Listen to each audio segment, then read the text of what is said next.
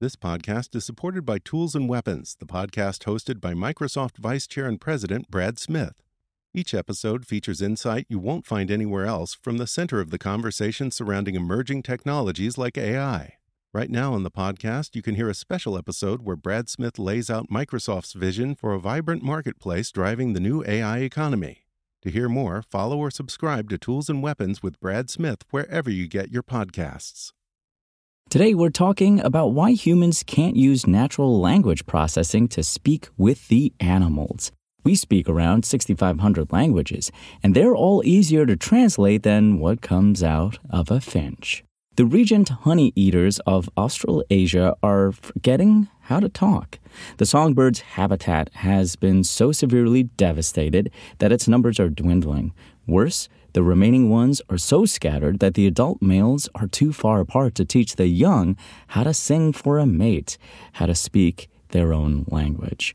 The gradual loss of the honey-eater's song, their primary tool for wooing a partner, creates a vicious circle of spiraling decline. Humans, on the other hand, cannot shut up. Estimates peg the total number of languages in use today to be around 7,000. In the U.S., roughly 25% of people claim they can converse in a second language. In Europe, this number floats around 60%. In Asia or Africa, bilingualism is even more common, as local tongues and regional dialects live alongside, often multiple, official languages. But not one person on this planet can speak cat or dog, much less regent honey-eater. The regent honey-eater is one of Australia's numerous critically endangered animals and our version of the passenger pigeon.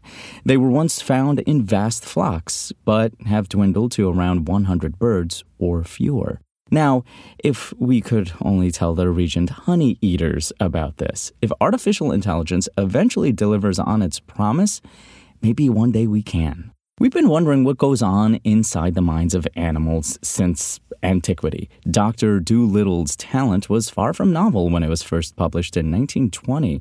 Greco-Roman literature is lousy with speaking animals.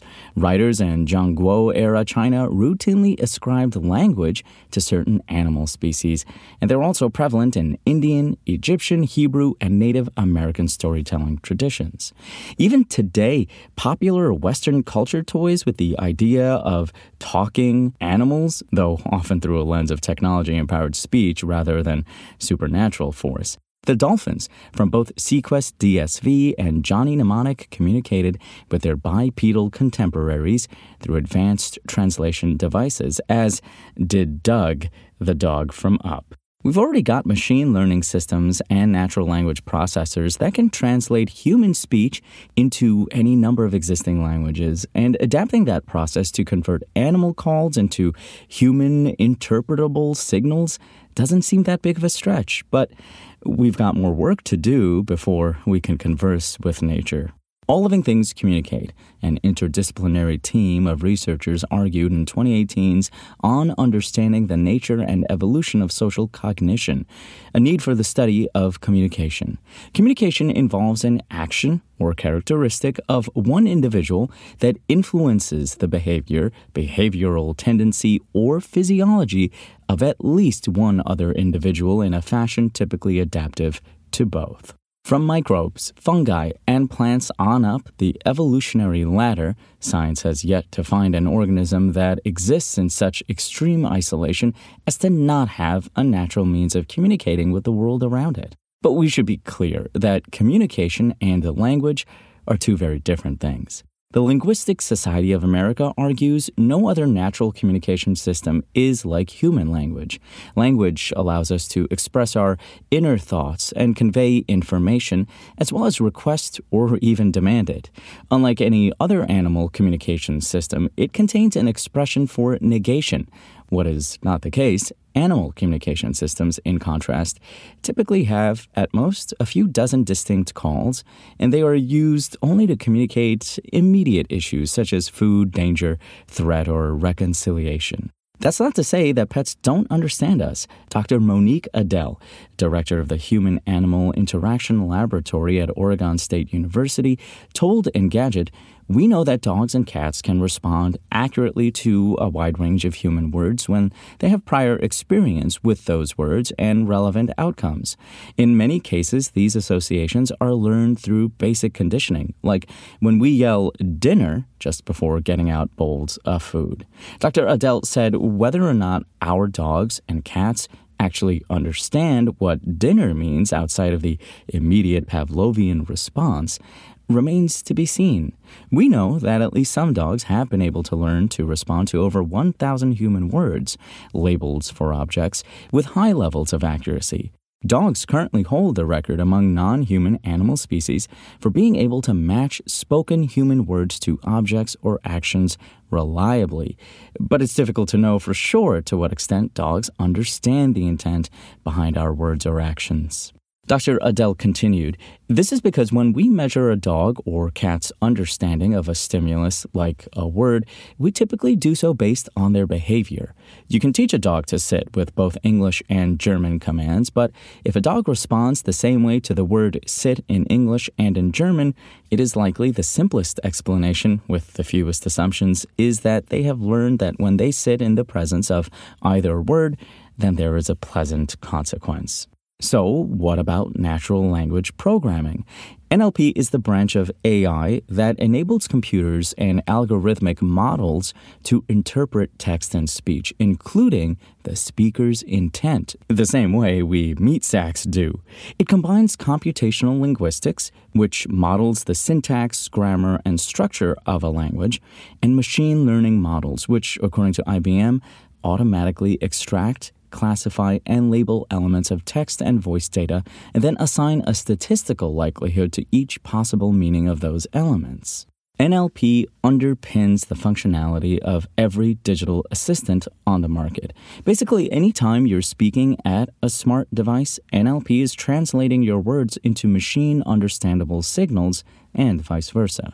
The field of NLP research has undergone a significant evolution in recent years as its core systems have migrated from older, recurrent, and convoluted neural networks towards Google's transformer architecture, which greatly increases training efficiency. Dr. Noah D. Goodman, Associate Professor of Psychology and Computer Science and Linguistics at Stanford University, told Engadget that with RNNs, you'll have to go time step by time step, or like word by word through the data, and then do the same thing backward. In contrast with a transformer, you basically take the whole string of words and push them through the network at the same time. It really matters to make that training more efficient. Transformers, they're cool, but by far, the biggest thing is that they make it possible to train efficiently and therefore train much bigger models on much more data. While many species communication systems have been studied in recent years, most notably cetaceans like whales and dolphins, but also the southern pied babbler for its song's potentially syntactic qualities and vervet monkeys' communal predator warning system, none have shown the sheer degree of complexity as the call of the avian family Paridae, the chickadees, tits, and titmice. Dr. Jeffrey Lucas, professor in the Biological Sciences Department at Purdue University, told Engadget that the Paridae call is one of the most complicated vocal systems that we know of. At the end of the day, what the field's voluminous number of research papers are showing is that it's god-awfully complicated, and the problem with the papers is that they grossly underinterpret how complicated the calls actually are. These parrots often live in socially complex, heterospecific flocks, mixed groupings that include multiple songbird and woodpecker species. The complexity of the bird's social system is correlated with an increased diversity in communications systems, Dr. Lucas said. Part of the reason why that correlation exists is because if you have a complex social system that's multidimensional, then you have to convey a variety of different kinds of information across different contexts. In the bird world, they have to defend their territory, talk about food, integrate into the social system, and resolve mating issues.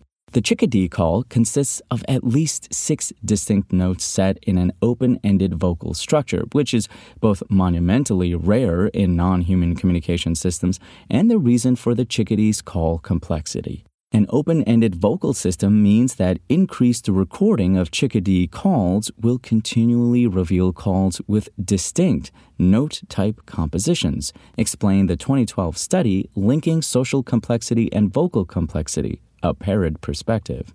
This open-ended nature is one of the main features the chickadee call shares with human language, and one of the main differences between the chickadee call and the finite song repertoires of most songbird species. Training language models isn't simply a matter of shoving in large amounts of data. When training a model to translate an unknown language into what you're speaking, you need to have at least a rudimentary understanding of how the two languages correlate with one another so that the translated text retains the proper intent of the speaker. Dr. Goodman explained, the strongest kind of data that we could have is what's called a parallel corpus, which is basically having a Rosetta Stone for the two tongues. In that case, you'd simply have to map between specific words, symbols, and phonemes in each language, figure out what means river or 1 bushel of wheat in each, and build out from there. Without that perfect translation artifact, so long as you have large corpuses of data for both languages, Dr. Goodman continued, it's still possible to learn a translation between the languages. But it hinges pretty crucially on the idea that the kind of latent conceptual structure, which assumes that both cultures' definitions of 1 bushel of wheat are generally equivalent. Goodman points to the word pairs man and woman and king and queen in English. The structure or geometry of that relationship we expect in English, if we were translating into Hungarian, we would also expect those 4 concepts to stand in a similar relationship, Dr. Goodman said. Then, effectively, the way we learn a translation now is by learning to translate in a way that preserves the structure of that conceptual space as much as possible. Dr. Goodman said having a large corpus of data to work with in this situation also enables unsupervised learning techniques to be used to extract the latent conceptual space, though that method is more resource-intensive and less efficient. However, if all you have is a large corpus in only one of the languages, you're generally out of luck. Dr. Goodman continued, for most human languages, we assume the quartet concepts are sort of similar, like maybe they don't have king and queen, but they definitely have man and woman. But I think for animal communication, we can't assume that dolphins have a concept of king and queen or whether they have men and women. I don't know, maybe not. And without even that rudimentary conceptual alignment to work from, discerning the context and intent of an animal's call, much less deciphering the syntax, grammar, and semantics of the underlying communication system, becomes much more difficult. Dr. Goodman said, you're in a much weaker position. If you have the utterances in the world context that they're uttered in, then you might be able to get somewhere. Basically, if you can obtain multimodal data that provides context for the recorded animal call, the environmental conditions, time of day or year, the presence of prey or predator species, etc., you can ground the language data into the physical environment. From there, you can assume that English grounds into the physical environment in the same way as this weird new language grounds into the physical environment, and use that as a kind of bridge between the languages. Unfortunately, the challenge of translating bird calls into English or any other human language is going to fall squarely into the 4th category. This means we'll need more data and a lot of different types of data as we continue to build our basic understanding of the structures of these calls from the ground up.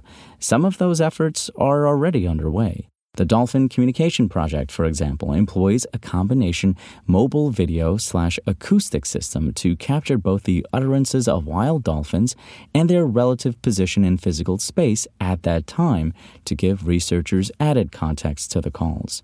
Biologging tags, animal-borne sensors affixed to hide, hair, or horn that track the locations and conditions of their hosts, continue to shrink in size while growing in both capacity and capability, which should help researchers gather even more data about these communities. Even if we won't be able to immediately chat with our furred and feathered neighbors, gaining a better understanding of how they at least talk to each other could prove valuable to conservation efforts. Dr. Lucas points to a recent study he participated in that found environmental changes induced by climate change can radically change how different bird species interact in mixed flocks. What we showed was that if you look across the disturbance gradients, then everything changes, Dr. Lucas said. What they do with space changes. How they interact with other birds changes. Their vocal systems change. Dr. Lucas continued, the social interactions for birds in winter are extraordinarily important because, 10-gram bird, if it doesn't eat in a day, it's dead. So information about their environment is extraordinarily important. And what those mixed species flocks do is to provide some of that information. However, that network quickly breaks down as the habitat degrades. And in order to survive, they have to really go through fairly extreme changes in behavior and social systems and vocal systems. But that impacts fertility rates and their ability to feed their kids and that sort of thing. Better understanding their calls will help us better understand their levels of stress, which can serve both modern conservation efforts and agricultural ends, Dr. Lucas said. The idea is that we can get an idea about the level of stress in farm animals, then use that as an index of what's happening in the barn and whether we can maybe even mitigate that using vocalizations. AI probably is going to help us do this. Jan Bruchek of the Research Institute for Animal Production, NITRA, observed in 2014 that scientific sources indicate that noise in farm animal environments is a detrimental factor to animal health. Especially longer-lasting sounds can affect the health of animals. Noise directly affects reproductive physiology or energy consumption. That continuous drone is thought to also indirectly impact other behaviors, including habitat use, courtship, mating, reproduction, and the care of offspring. Conversely, 2021's research, the effect of music on livestock, cattle, poultry, and pigs, has shown that playing music helps to calm livestock and reduce stress during times of intensive production. We can measure that reduction in stress based on what sorts of happy sounds those animals make. Like listening to music in another language, we can get with the vibe even if we can't understand the lyrics.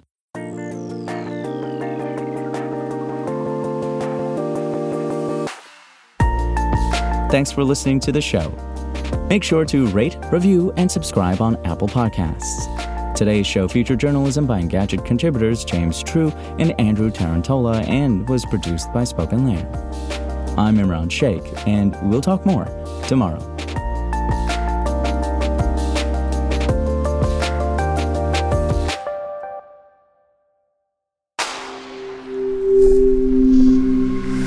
Spoken Layer.